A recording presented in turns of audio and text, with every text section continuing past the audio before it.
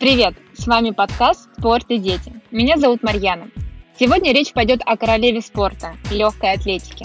Остановимся мы на беге. Но говорить мы будем не о любительском беге, а о профессиональном виде спорта. Со скольки лет начать, какие есть медограничения и как тренируют будущих беговых звезд Олимпа. Обо всем с олимпийской чемпионкой в эстафете 4 по 100 метров, многократным призером чемпионатов мира и Европы Александрой Федоривой-Шпаер. Александра, здравствуй, привет. Здравствуй, привет. Александра, у тебя по-настоящему спортивная семья, родители были сами спортсменами, потом тренерами, мама Людмила Владимировна непосредственным тренером. Скажи, пожалуйста, насколько легко быть дочерью тренера? Нелегко. Дело все в том, что в работе очень приходилось разделять личное и рабочее. Конечно, не всегда удавалось, но, в общем, на этом все и строилось, что надо было на работе мы работаем, а семья – это семья уже. Поэтому личное на стадион оно старалось не приноситься. На соревнованиях, на финише ждала мама или тренер? Нет, мы на соревнованиях тренер и ученик. Дело в том, что на соревнованиях я не понимаю, у тренера я не думаю, что принципиально разные эмоции по отношению к результату ребенка или ученика. По сути, ученик – это те же дети, да, просто без родственной какой-то связи, но настолько много вложено в учеников, что я не думаю, что эмоции они действительно очень разделяются.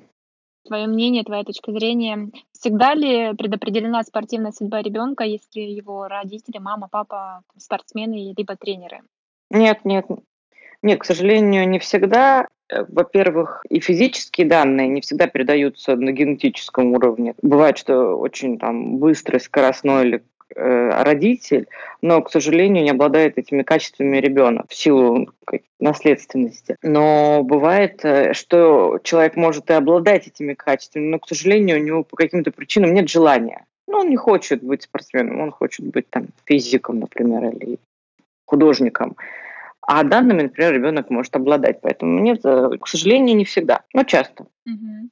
А вот в детстве, я так понимаю, все детство было на стадионах, да, проведено? Да, вот с этим в основном связано, что дети спортсменов, они очень часто, как любой ребенок, он бывает на работе у родителей, дети спортсменов бывают на работе у родителей чаще, чем дети родителей других профессий. Поэтому потихоньку в этот процесс втягиваются, появляется желание, и начинают заниматься. И, конечно, родители спортсмены, они все-таки стараются своих детей отдать в спорт, даже пусть не в тот же спорт, в котором был непосредственно ты сам, но хотя бы, чтобы какая-то физическая активность у ребенка, она в жизни присутствовала. Это, я думаю, что важно. Это такое на генном уровне, наверное, да, осознание, понимание необходимости спорта? Да, конечно. Не обязательно даже, чтобы ребенок был профессиональным спортсменом, но наличие в его жизни спорта какого-либо, оно все-таки играет важную роль в формировании его физических качеств. Я видела в Инстаграме, у тебя дочка тоже начала заниматься легкой атлетикой? Она мне пока ничем конкретно не занимается, она вот именно идет по этому пути, что я ее беру на тренировки, она что-то может поделать, может не поделать по настроению, то есть никакого абсолютно насилия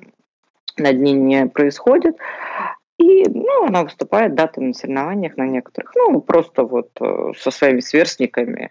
По сути, легкая атлетика в этом возрасте еще как таковой не существует. А мы вот как раз о возрасте поговорим, наверное, чуть дальше, про во сколько начинать лучше. Но если вот сейчас вернуться к твоему опыту, первые соревнования, они какие были по ощущениям и во сколько лет были? Начинала выступать я раньше, чем начинала заниматься непосредственно. Просто соревнованиями пришли, пробежали, то есть не было подготовки, то есть я не тренировалась год-два, сколько-то. Просто приходили и бегали.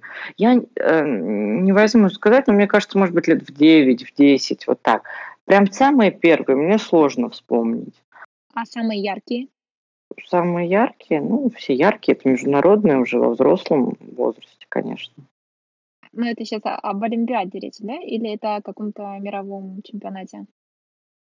Не скажу, что самые яркие с Олимпиады. У меня есть другие чемпионаты, с которых у меня такие просто разные эмоции, разные результаты, разные ощущения, разные ситуации жизненные происходили в совокупности, из-за этого разные эмоции.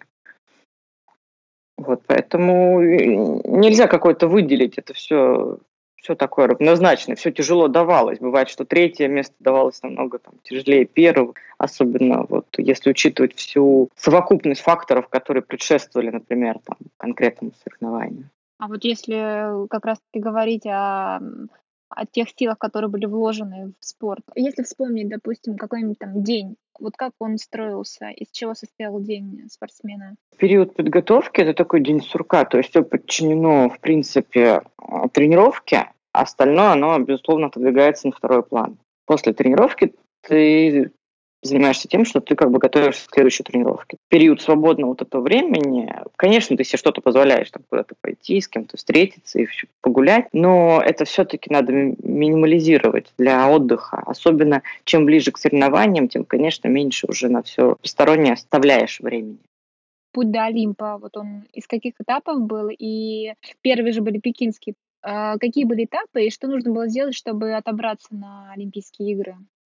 У всех видов спорта очень разные способы отбора. У кого-то есть лицензии, у кого-то есть нормативы. Конкретно в легкой атлетике у нас есть два критерия, по которому... я не беру сейчас ситуацию, которая происходит в легкой атлетике, я беру стандартный формат для всех стран, как оно было. Потому что сейчас в легкой атлетике, как известно, сложная ситуация, все немножко по-другому. Классически это нужно выполнить два условия. Это первое, иметь норматив. И, имея норматив, нужно было попасть в первую тройку призеров на чемпионате России. А сколько времени обычно требуется на подготовку к этим отборам? Да? Если учитывать макроцикл, то прям 4 года, в принципе, человек и тратит от Олимпиады до Олимпиады. Конечно, есть и другие соревнования, чемпионаты мира, чемпионаты Европы, но в целом, например, закончился сезон в августе, и человек начинает, если в следующем году Олимпиада, уже, например, с середины сентября, уже подготовку. Конечно, это с учетом, что до этого не было никаких перерывов, то есть это перетекает одно в другое. У нас подготовка состоит из циклов. Как тренируетесь, готовитесь в межсезонье? Все по-разному. У нас нет как таковой прям централизованной... есть централизованная подготовка, но человек может ехать на сборы. Человек может, в принципе, готовиться у себя в регионе, где он находится, это его право. Поэтому конкретно я никогда не сидела на тренировочных сборах очень долго. То есть мы выезжали два раза в году по месяцу, и, в принципе, этого было достаточно. Остальной период времени мы готовились в Москве. Мне это подходило. Я всегда так делала. Я другой подготовки не знаю. Есть люди, которые находятся на сборах по 10 месяцев в году. Им так комфортнее готовиться. Здесь личное дело каждого, кому как подходит. Там еще и тренер, наверное, подсказывает как-то, говорит, что как лучше. Это, конечно, идет от принципов тренера. Есть тренеры, которые считают, что нужно делать 10 месяцев в году сбор. Некоторые считают, что можно готовиться и в условиях домашних, то есть своего региона. И, в принципе, этого достаточно. Поэтому, конечно, от тренера много зависит. Получается, в 2018 году спортивная карьера, как спортсмена, она закончилась, да, и началась тренерская деятельность. Да. Сейчас тренер в какой школе? Юность Москвы. Это государственная школа, да? У нас все школы государственные, они все принадлежат в управлении Моском спорта. Только школы, не принадлежащие, а находящиеся в структуре Моском спорта, имеют право выступления на соревнованиях чемпионата Москвы и внутримосковские соревнования. У нас нет как такового понятия частных школ. Даже если они есть, вдруг я о них не знаю, им будет невозможно заявить детей на московские соревнования. А в целом, точнее, во сколько стоит вести ребенка, если говорить о возрасте в легкую атлетику? Со скольки принимают в школы? Принимают официально с 9 лет. Угу. Я бы советовала это делать после 10. Мне кажется, что 9 лет, я работаю тоже с 9-летними детьми, на мой взгляд, это рановато. Между 10 и 11 годами этого, в принципе, это самый такой оптимальный возраст. А рановато это с психологической точки зрения, с эмоциональной составляющей ребенка или из-за физики? Из-за физики.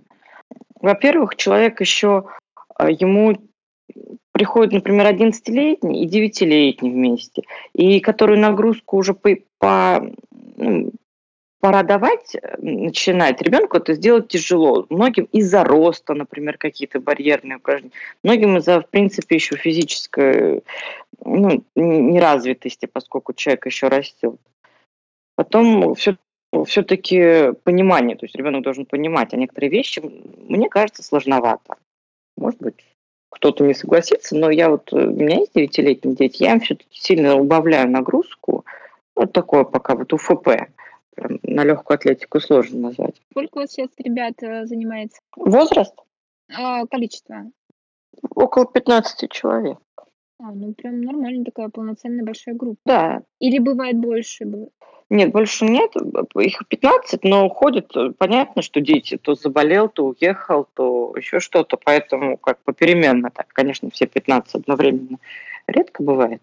А бывает такое, что вот сейчас же бег популярен, да, и все, кто в клубы Чересчур. записаны, да, кто в клубы записаны беговые, там в школы какие-то частные. Бывает такое, что родитель сам занимается бегом любительским, с ним ребенок занимается, а потом этот ребенок, есть желание родителя отправить его дальше на профессиональный спорт, и вот ребенок уже с какой-то базой беговой приходит к вам в школу. Есть такое? У меня не было такого ни разу.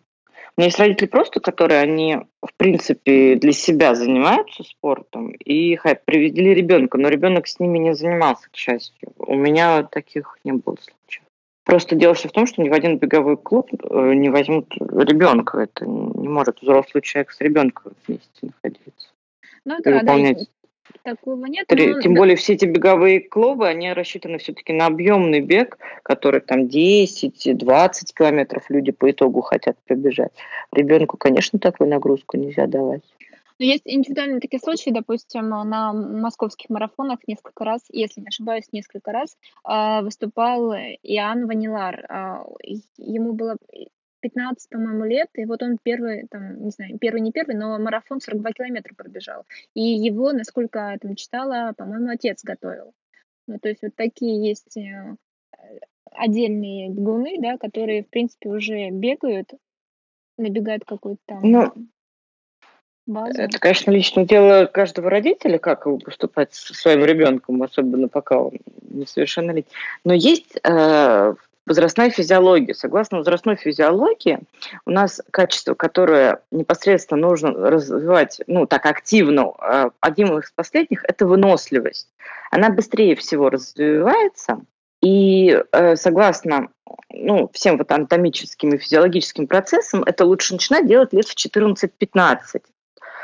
Соответственно, он в 15 пробежал, значит, они это начали готовить намного раньше. Насколько это хорошо, я не считаю, что это правильно и полезно для человека. Я понимаю, просто, к сожалению, есть амбиции некоторых родителей, они, вопреки всему, хотят, чтобы их ребенок был лучше в каком-то раннем возрасте. Стоит ли это того? Это их выбор.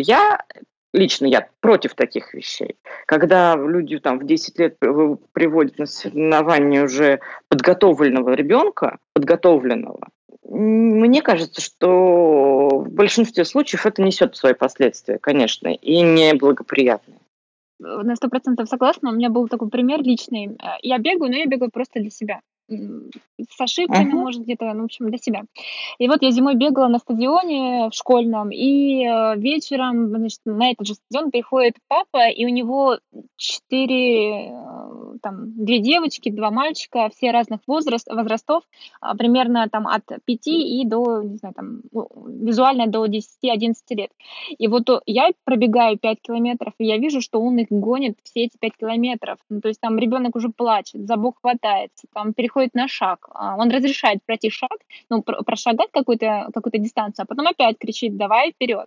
И я пробежала 5 километров, мне этого достаточно было на тот момент, я ушла. И я уходила и видела, что ребята продолжали бегать. Тоже в слезах, кто-то, кому-то нравилось, кому-то нет. Но было так, что прям насильно. Во-первых, там начинается переходный возраст, пубертатный. У девочек он пораньше, у мальчиков попозже, у девочек лет 11-12. Понятно, что сейчас все дети разные, но так, среднее. У мальчиков чуть попозже. И в это время еще очень нестабильное состояние нервной системы. И эти перенагрузки, переутомление, оно очень чревато. Оно чревато, во-первых, последствиями, потому что непонятно, какая реакция будет у ребенка. У него перестраивается гормональный фон, у него нестабильна психика еще, дети нервные бывают, они устают. Много факторов, я думаю, что это очевидно, не стоит перечислять. И если на это состояние еще перезагрузить ребенка, то, во-первых, может отбить желание, может быть, у него какой-то комплекс будет на этом фоне, может быть, еще что-то. Особенно если ребенок, например,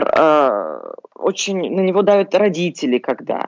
Это может, а вот мы хотели, а вот ты должен, а у него, например, не получилось, что он должен. И это может все-таки какие-то оставить отпечатки на психике ребенка. Ну, не может, а оставит, конечно. Вот, поэтому здесь надо быть аккуратным очень и с нагрузкой, и с подачей целей.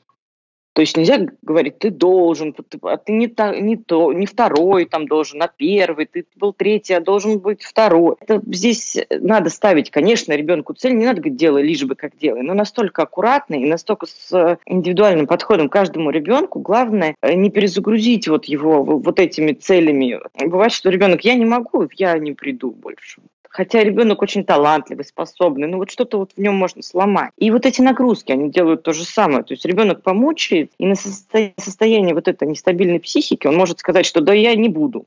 Вот устаньте ей 15, например, или ему, ну, когда человек имеет, да, право какую-то высказать уже позицию, и может такой некий бунт уже против родителей, да, то он может сказать, я не буду, все. И главное, наоборот, привить желание, развить желание, объяснить, что получается, как здорово, чтобы ребенку нравилось, чтобы это было в удовольствие, а не наоборот. Поэтому вот такие вот методы, они, конечно, хороши для результатов здесь и сейчас, да, может, в 12-13 лет ребенок будет лучше, но важно понимать, что мы получим потом. Мы же не... Есть виды спорта, да, которые 13, 14, 15 лет, это у тебя самый пик там, 17, 18 даже. У нас легкая атлетика, но только после 20 начинается все серьезное. Поэтому здесь важно очень плавно подходить к этим вопросам. К спорту подвести человека. Не то, чтобы он уже набегался и уже у него нет ни физических, ни эмоциональных сил, а наоборот, чтобы вот только человек загорелся всем этим. Влюбить, да? Влюбить в спорт. Да, да. Спасибо. Если говорить о медицинских ограничениях, вот какие существуют жесткие медицинские ограничения для старта в профессиональном спорте, в атлетике? Здесь даже дело не в профессиональном спорте, а в любом спорте. Это, конечно, сердце. То есть как при получении любой справки для занятия любым видом спорта нужно обязательно ЭКГ. Есть, ко мне был такой случай, приходили дети, визуально все нормально, справка есть, но у человека проблемы со стопами, со сводом стоп, с постановкой стоп. Я всегда, если у меня есть какие-то сомнения, визуально, я не врач, а прекрасно, когда каждый занимается своим делом, я всегда прошу сходить к врачу. Я обычно рекомендую реабилитолога, с которым работали лично я. Был случай, что врач посоветовал не заниматься спортом ребенку. А родители не послушали и привели, да? Нет, послушали, родители послушали. Я не буду сейчас там с терминами сидеть, к сожалению, не помню, какой диагноз точный. Вот. Но суть в том, что это только во вред ребенку. Такое строение, к сожалению, он посоветовал подождать и посмотреть, как это все будет развиваться, но пока заниматься не стоит. Чтобы не навредить. Конечно, да, позвоночник то же самое. Есть, это все как во всех видах спорта. То есть суставные проблемы, суставные сердечные проблемы. Вот. Есть еще, конечно, люди с зрения. Это все ко всем видам спорта относится. То есть есть определенные проблемы со зрением, которые являются противопоказанием.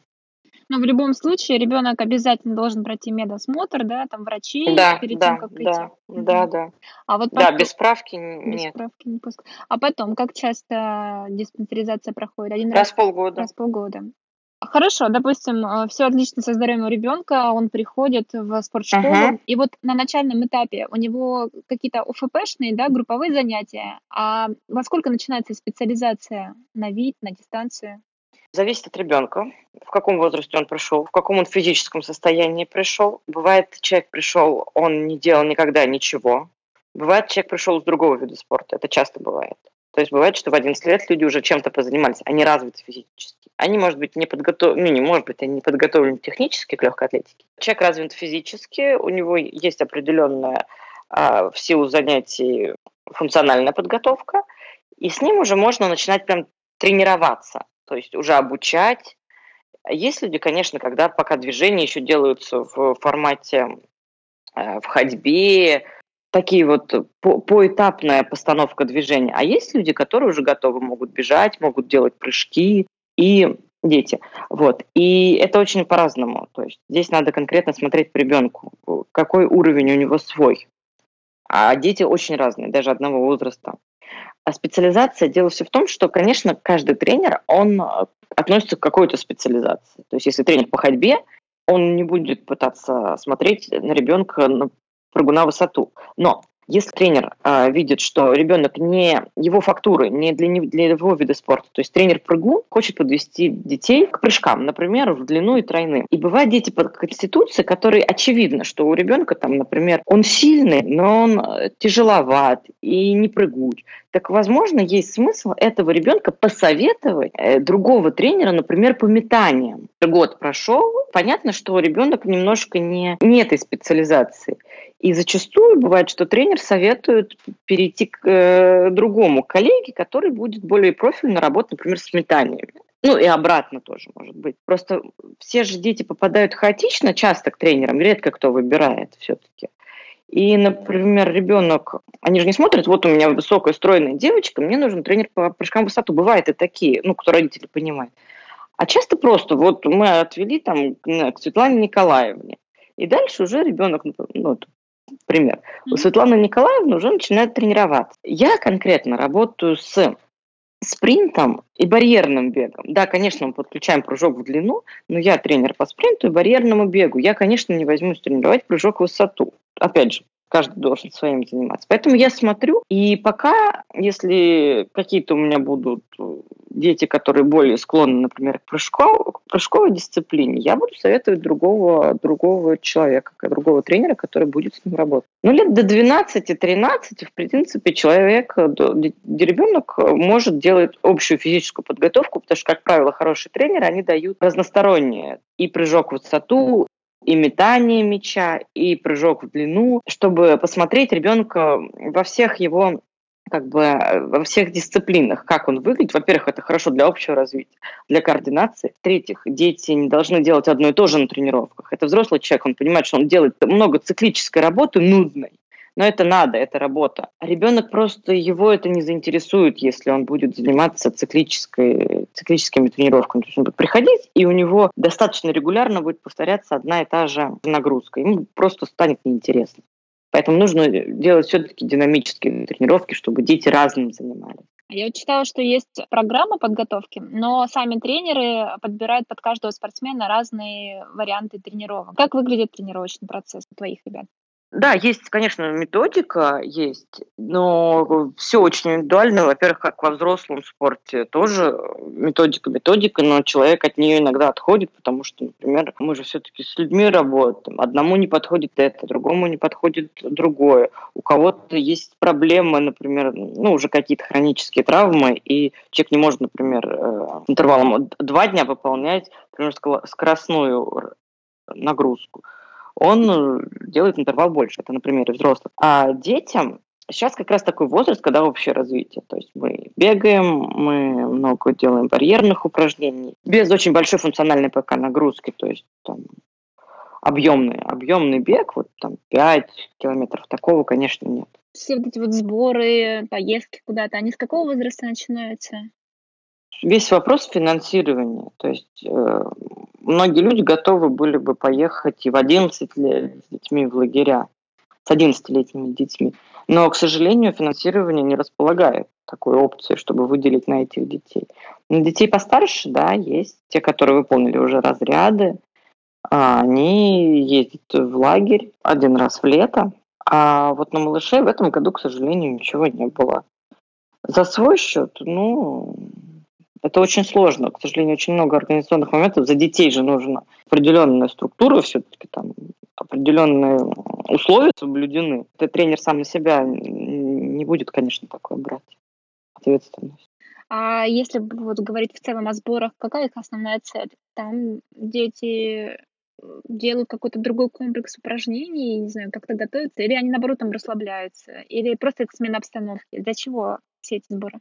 На сбор маленькие такие не ездят. На сбор начинают ездить в среднем лет после 15 уже. Бывают, конечно, исключения, но я имею в виду среднестатистическое. Уже потихоньку начинается увеличивать нагрузку. Ребенок входит вот в этот вот рабочий режим, можно сделать больше тренировок, разнообразить. Можно, например, чего у нас нет в городе, то есть тренировку на пляже, тренировку в Сочи, например, в Адлере, в Дендрарии. Если это говорится Кисловодск, это горы. Меняется нагрузка, меняется формат тренировки и объем. То есть можно сделать не одну тренировку, а 2 тренировки.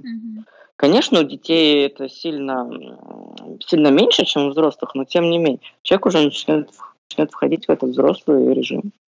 Александра, вот если говорить о родительском кошельке, бьет ли по родительскому кошельку легкоатлетический спорт ребенка? Вот я имею в виду расходы на экипировку, на сборы, на тренеров. У нас ведь не все легкоатлеты на государственном обеспечении. Легкая атлетика, она бесплатная. Платная секция легкой атлетики, насколько я знаю, в спортшколах, все бесплатные. Тренерам, ни спортшколам, никому ничего не платите. Просто человек приходит, записывается, приносит документы, зачисляется в спортшколу и тренируется. Если его взял тренер, все в порядке, он тренирует. Никаких денег на тренировки не нужно, никакой инвентарь не нужен. Спортшкола предоставляет инвентарь. Если человек там что-то хочет от себя, в целом, все равно же работа общая, поэтому если там тренер попросит всех что-то купить, но это скорее исключение, нежели правило. Возможно, в более старшем возрасте, например, утяжелители или коврик, то есть это не какие-то глобальные траты. Нужна просто экипировка. Зачастую люди, когда приходят на первые тренировки, очень многие приходят в форме, как на физкультуру ходили, так, в общем, и пришли. Поэтому трат нет, только экипировка и все. А на сборы, если ехать за счет родителей, примерно сколько стоит? Это смотря куда ехать, и это вопрос с тренером, какой регион, то есть это Кисловодск, это Крым, это Сочи, где все хотят жить, как добираться до этого места. Индивидуальные такие моменты, да? Да, то есть никто никого никогда не заставит ехать на сбор. Если это не оплачено, то ехать за свой счет никто никого никогда не заставляет. Александра, и, наверное, последний вопрос. Это такие топ-3 совета профессионального спортсмена и тренера родителю юного спортсмена, и потом, что бы посоветовали еще и ребятам, начинающим спортсменам?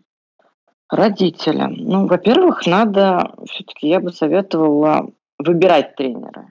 То есть не приходить и сказать, я привела мальчика, кто есть живой, возьмите его тренироваться. И кто первый выходит, тот, в общем, или шел мимо, тот и начинает тренировать мальчика. Я бы все-таки советовала тренера выбирать. Возможно, поспрашивать. Может быть, прийти на стадион. Я думаю, что никто никому не откажет. Посмотреть, как тренер вообще работает, как он общается с детьми. Просто бывает, что приводят ребенка, потом через год, вы знаете, я не хочу тренироваться у этого тренера, он, например, кричит, грубо говоря.